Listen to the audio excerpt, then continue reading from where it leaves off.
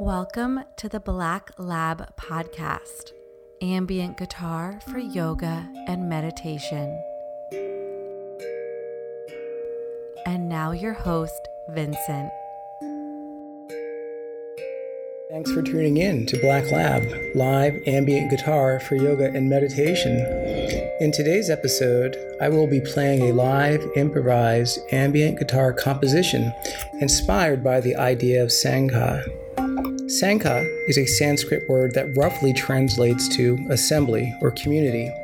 In yoga parlance, it's commonly used in reference to a network or community of yoga practitioners. We'll get to the music shortly, but first I want to share a brief excerpt from a recent conversation I had with my friend Allie, also known as the Journey Junkie, on the topic of community. If you're unfamiliar with Allie, she is the founder of a tremendously popular and inspiring yoga and wellness brand, where she creates authentic, relevant, and inspiring content for her tribe. You can learn more about Allie and her vast body of inspiring work at www.thejourneyjunkie.com. And now, the interview. The many things that I admire about what you're doing is community and your sense of community and the things that you do for your community. And I wonder if you'd like to share just some thoughts with respect to that. Absolutely. I think about a year ago, I realized that being in the online environment, I could no longer just give information. I had to start opening up the conversation for everyone who was interested so that they could give their inputs and their thoughts and reflections and then support one another through the process. And that's really when I became uber focused on creating a, air quotes, community. And from day one, it has blossomed and blown up and is buzzing uncontrollably. And part of it, I think, is a lot of what I created online as a foundation.